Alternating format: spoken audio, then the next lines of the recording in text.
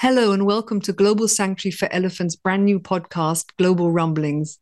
Global Sanctuary for Elephants, or GSE for short, is a non-profit organization with a mission to create vast safe spaces for captive elephants where they are able to heal physically and emotionally, often from very traumatic pasts. I'm your host, Nadia Mari, and I'll be taking you to the lush jungle of the Mato Grosso region in central Brazil, home of GSE's initial project, Elephant Sanctuary Brazil. Currently home to 6 female Asian elephants, lovingly referred to as the girls. Hello and welcome to episode 6 of the Global Rumblings podcast. I am again joined by Kat and Scott Blaze from Brazil at the Elephant Sanctuary, Brazil. Hello, you two. How are you? Hey, Nadia. How are you? We're pretty good, I think. I'm doing well. How are things there? Yeah, well, it's cold in Europe, isn't it? I mean, it's winter time. Is it winter time with you guys as well? Or is it a warm winter? Or don't you know the word winter anymore? Winter? Cold? It does get cold sometimes, but not your kind of cold. It's the rainy season. That's how we know things now. Yeah. Dry season and rain season. And right now, everything is beautiful and green because it is the rainy season. Happy elephants, happy grass, happy birds, bugs. Everybody's happy. Today they've all been grazing quite a bit with the grass starting to be very, very lush. But it was really cool to see Gijamina today. She was just, ripping up all kinds of grass and, shoving in her mouth. Just, again, it's what makes this all so incredible and amazing to these elephants that have 23 years of never even knowing what grass was. And now she's able to do the thing that is the most natural and simple for them is just walking and grazing. It's what they do for so many hours out of the day in the wild. And it's just a beautiful sight. It's sanctuary. Oh, lovely. Oh, sanctuary heaven, elephant paradise. But before this paradise was actually, came to exist, we left the last episode with the piece of land that you looked at falling through, the money that was promised, I would say, or at least, you thought you were going to get the $100,000, I think, which, as you said, was a great start for a young nonprofit, wasn't there. You had to swerve off the road to miss a near head-on collision, but luckily you weren't injured. You've got somewhere to live, although you do share it with a lot of mice who aren't very hygienic. You haven't got the car, the money's gone, and the property is gone, but you're not giving up because you know that, you came over for Ramba, who is better now. Her health is better.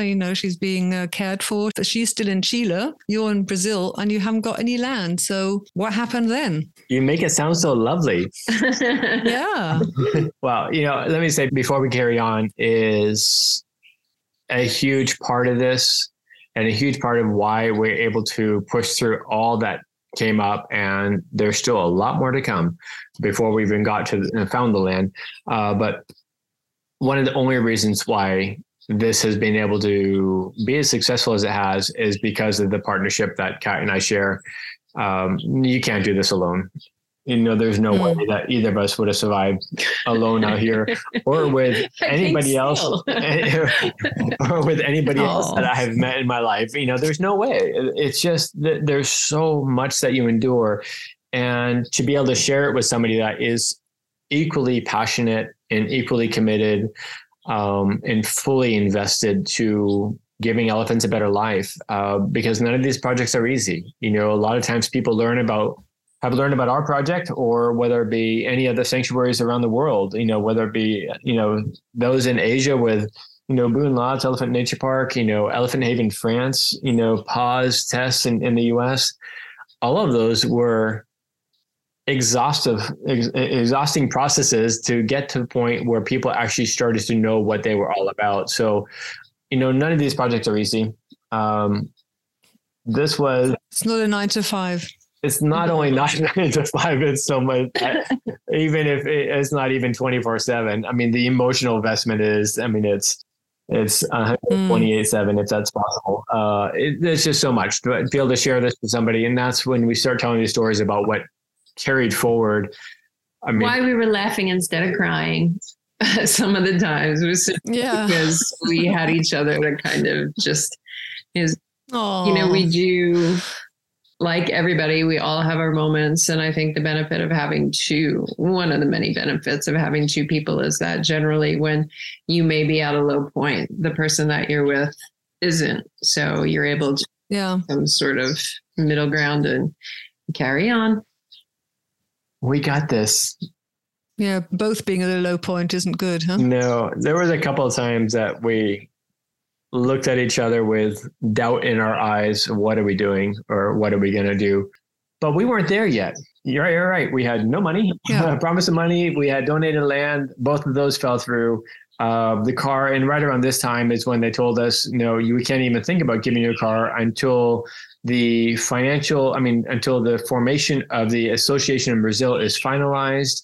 And you have, I think it was 2 years of history of the organization before the city could donate the car the way they wanted to be able to donate it. So around this time also, no money, no car. So now we're in Guarantá do Norte, which is middle of nowhere, Brazil, a city that was, again, Wild West just a few years before, speaking very little Portuguese. We did have a roof overhead. We had a house, and that was quite nice. We had good friends from the English school, as Kat introduced you before, and they were really, they provided a lot of sanity for us. They really helped us. They're a big reason that we ended up staying there and kept pushing forward because, I mean, at that point, as Scott is gently saying, we were kind of on our own for the most part. And, it is, as you mentioned, it's a different continent. It's a different culture. It's a different language. And we didn't really know much about any of it because we were going to be surrounded by an organization and trying to push forward as quickly as possible.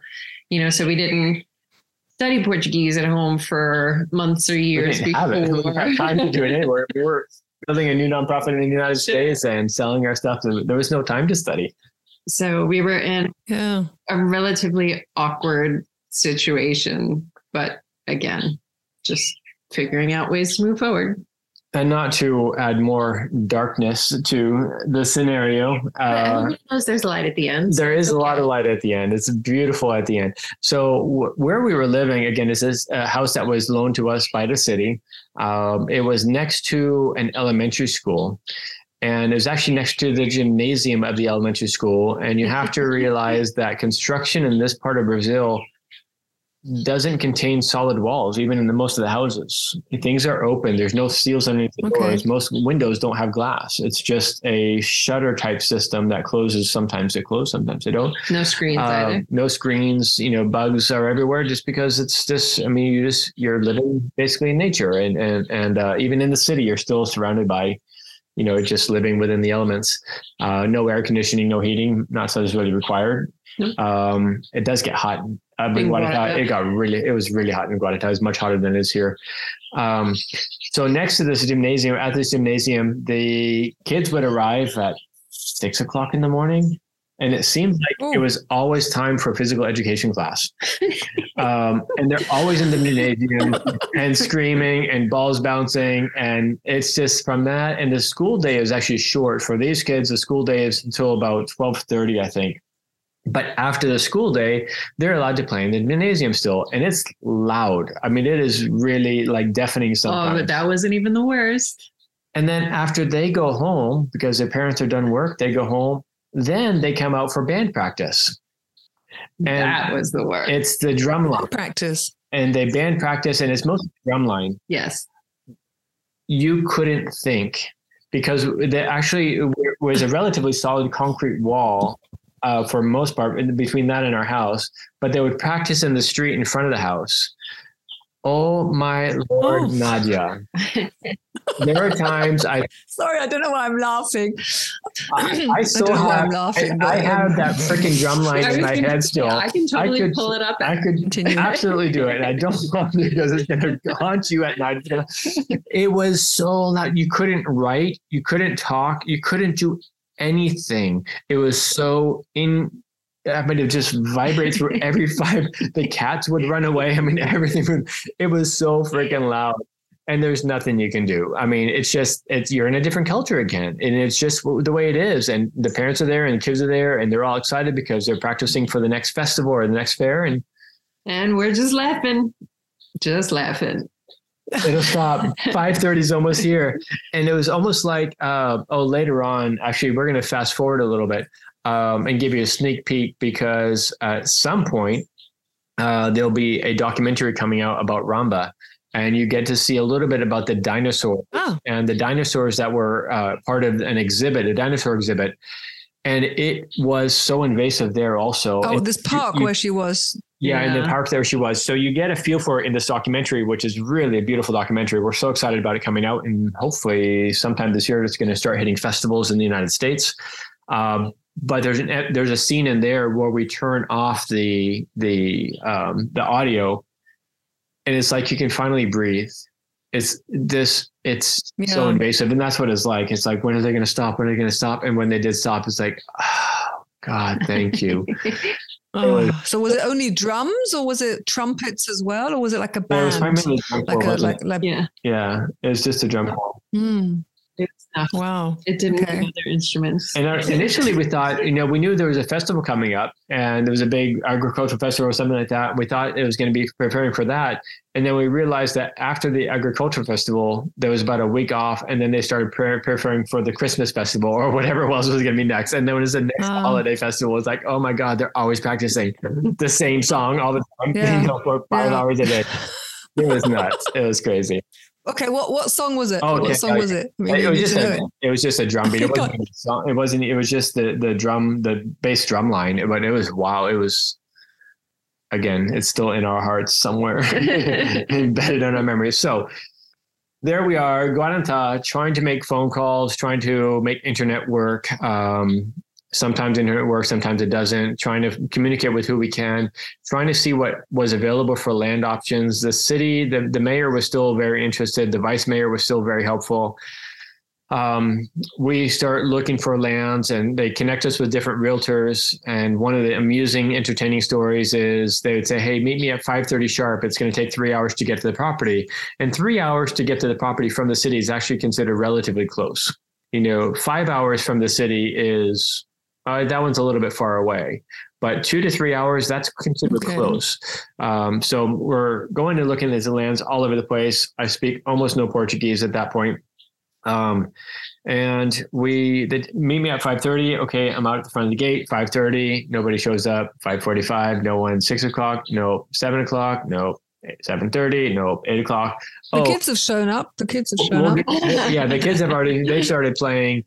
So I'm working on the curb because I don't want to miss them either. So I'm working on the curb, sitting on my computer, and everyone's staring at the white guy, working on his computer on the curb in front of the school. So the stranger danger.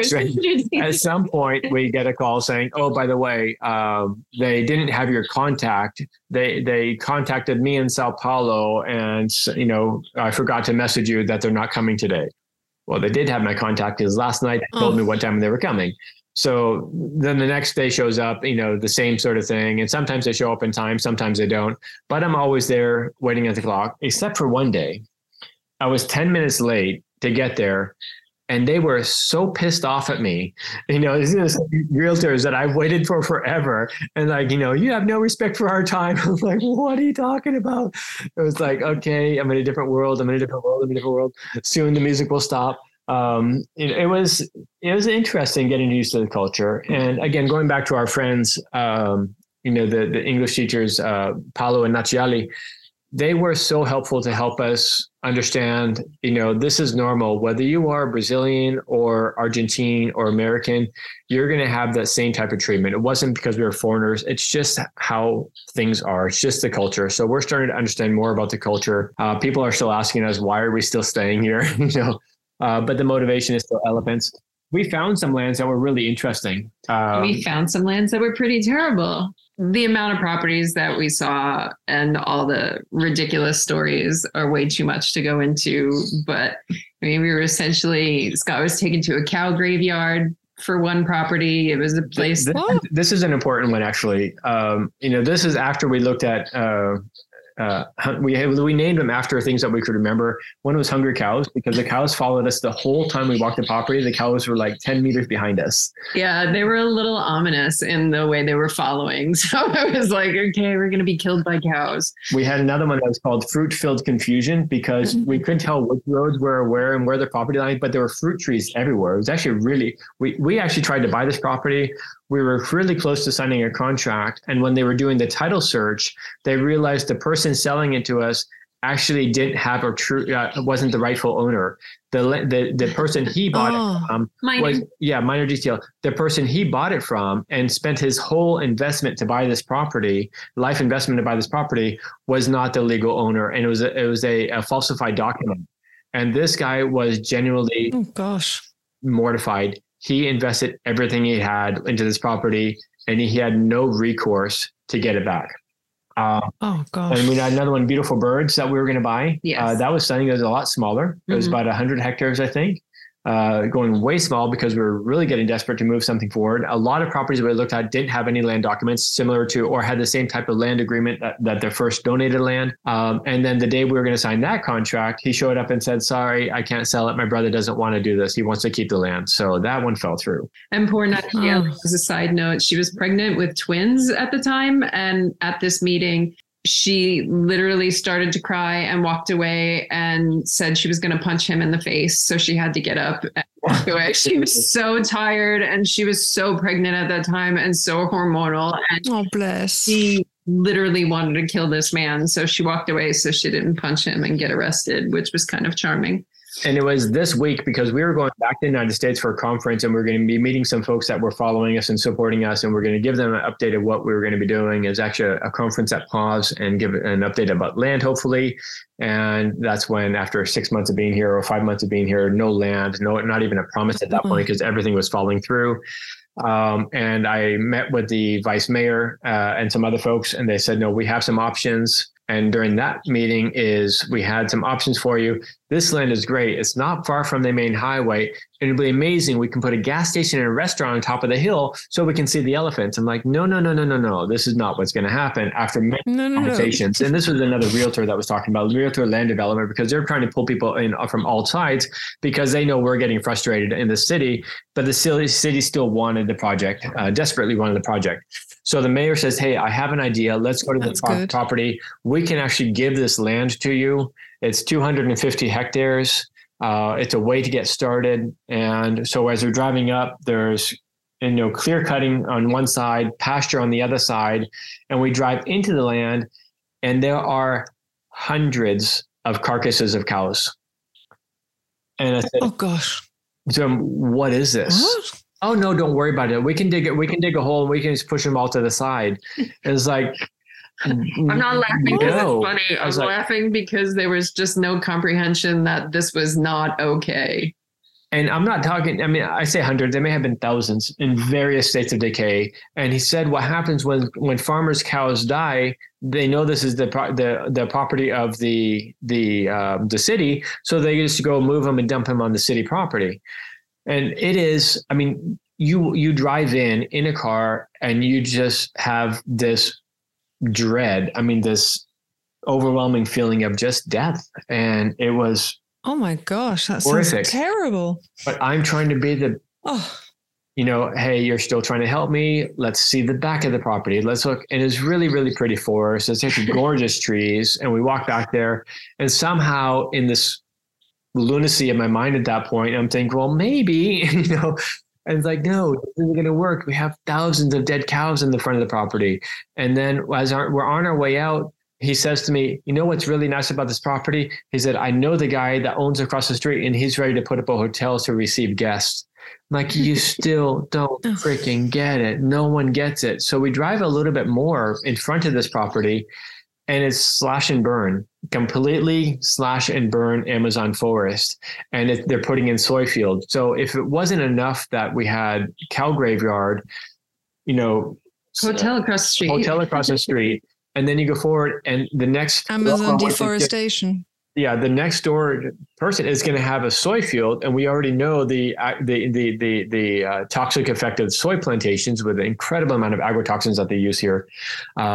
We drove a little bit further looking because he wanted to talk to another landowner that he know. We drive down there and somebody had diverted a river, about 3 kilometers of a river, to make the river go through his property. I said, that can't be illegal. He said, that can't be legal. He said, no, it's not. He said, but there is never authority that will ever come out here so they can do whatever they want.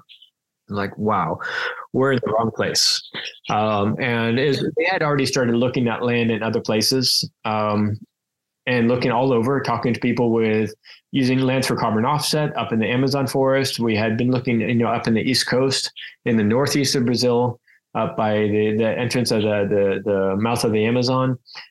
We had looked all over the place and online had looked at hundreds and hundreds of properties. And at that point, we looked at one more property there. They were supposed to be leaving to go to the United States the day before.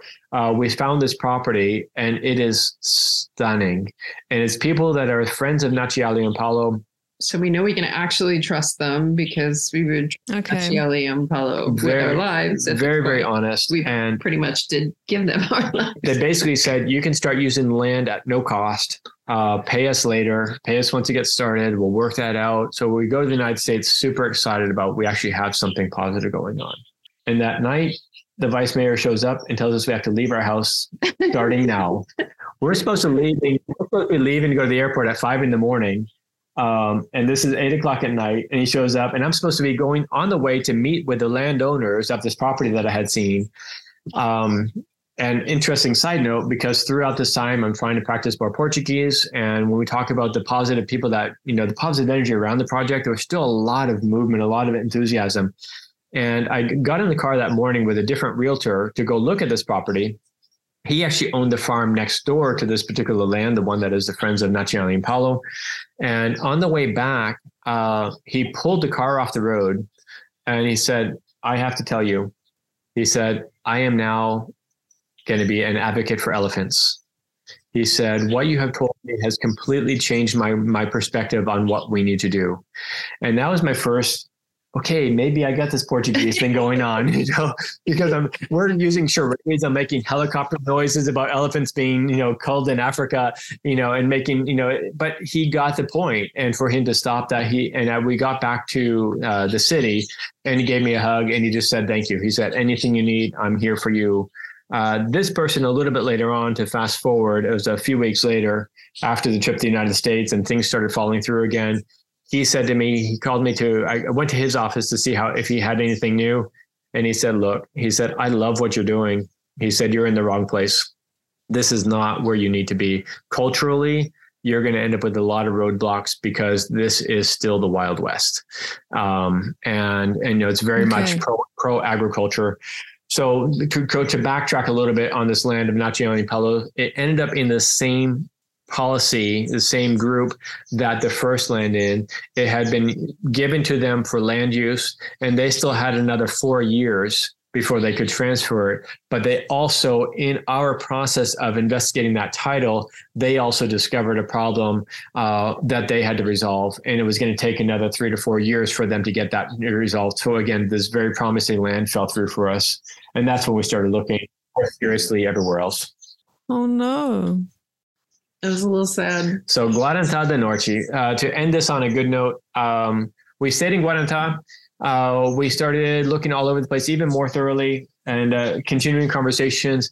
And we found this property that we actually are living in right now online, randomly. Oh. That's when I started reading more about Chapada dos Guimarães, which is the municipality where we are. And it was interesting because people kept saying, it's cold, it's cold, it's cold, it's way cold there. It's like, how can it be cold? It's in Mato Grosso. It's, in the south, the southern part of, the Amazon, the northern part of the Cerrado. How can it be cold? But indeed, the city itself can get down to, 3 or 4 degrees Celsius at times. Although it's rare, it can happen. And for folks that are living in Guarantá do Norte, where it never gets below, 25 90 degrees, I think, it's always hot in Guarantá. For them to think about 3 degrees, they're like that. No, you can't live there at all. But we did a lot of research, and we ended up coming down to explore. And that started the next layer of land exploration in Guarantá, Chapada dos Cameles. So we are going to end this episode on a happy note. Although I must say, I must just quickly go back. Not that some of our listeners are a little bit disturbed about the cow graveyard. Basically, they don't know the cause of death. You don't know, is it a toxin? Is it, you have no idea, disease, venomous snake. I mean, you just don't know. And for them to then take a risk to eat the meat off that cow, it's generally not a practice that. It's not something we see here, though. I mean, we have one of our neighbors has cows, but he doesn't have a lot of cows. He has a very small herd of cows that actually, we always know they're his cows, because they're not the typical colors, but also they're very social. They come to say hello versus running away from you, which is what most cows do that aren't kept super well. But yeah, we've gone to his property to help lift a cow. They were just there the other week when one of his cows had a problem standing up after giving birth. But yeah, we don't see that sort of mass dumping ground in this area, thankfully. It's very different. Culturally, you're 10 hours away in the same state. This is a different world, very, very different world here. This is the episode of trauma. As we had the music, the drum line, and the cows, and the multiple properties. Talk about living at the House of Fish. Oh yeah, we didn't get there. No, that'll have to wait for another episode. That will have to wait. Stay tuned for House of Fish, episode 7. Okay, then we have ended on a happy note because you said that the property that you are actually in now, you sort of found that online, or at least parts of it you found online. So we'll touch base again next week or in 2 weeks when you have time. So thank you very much for joining us again and taking time out of your busy schedule. Just briefly, what are you going to continue doing today? We've got 30 minutes before elephant dinner time. So a few things we have to wrap up, and then it is time to feed elephants. Yeah, but that sounds good. We know this story is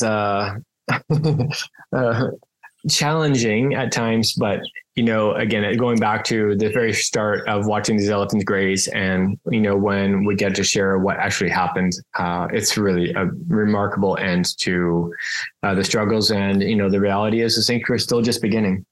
Around the property is developed. We have elephants that are just doing wonderfully.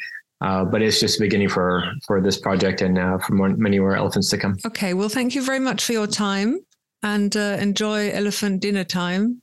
So yeah, catch up next week or the week after that, whenever your schedule permits. And thank you very much, and take care. You too, Nadia. We'll talk soon. Take care, Nadia. Stay warm. I will. Okay, that wraps up episode 6. Thank you very much for listening and joining in. Our wonderful producer, Amy, is going to put everything in the show notes, but do send us an email at podcast@globalelephants.org. And ask me any questions that you'd like me to ask. Scott and Kat, take care, and see you in the next episode. Bye.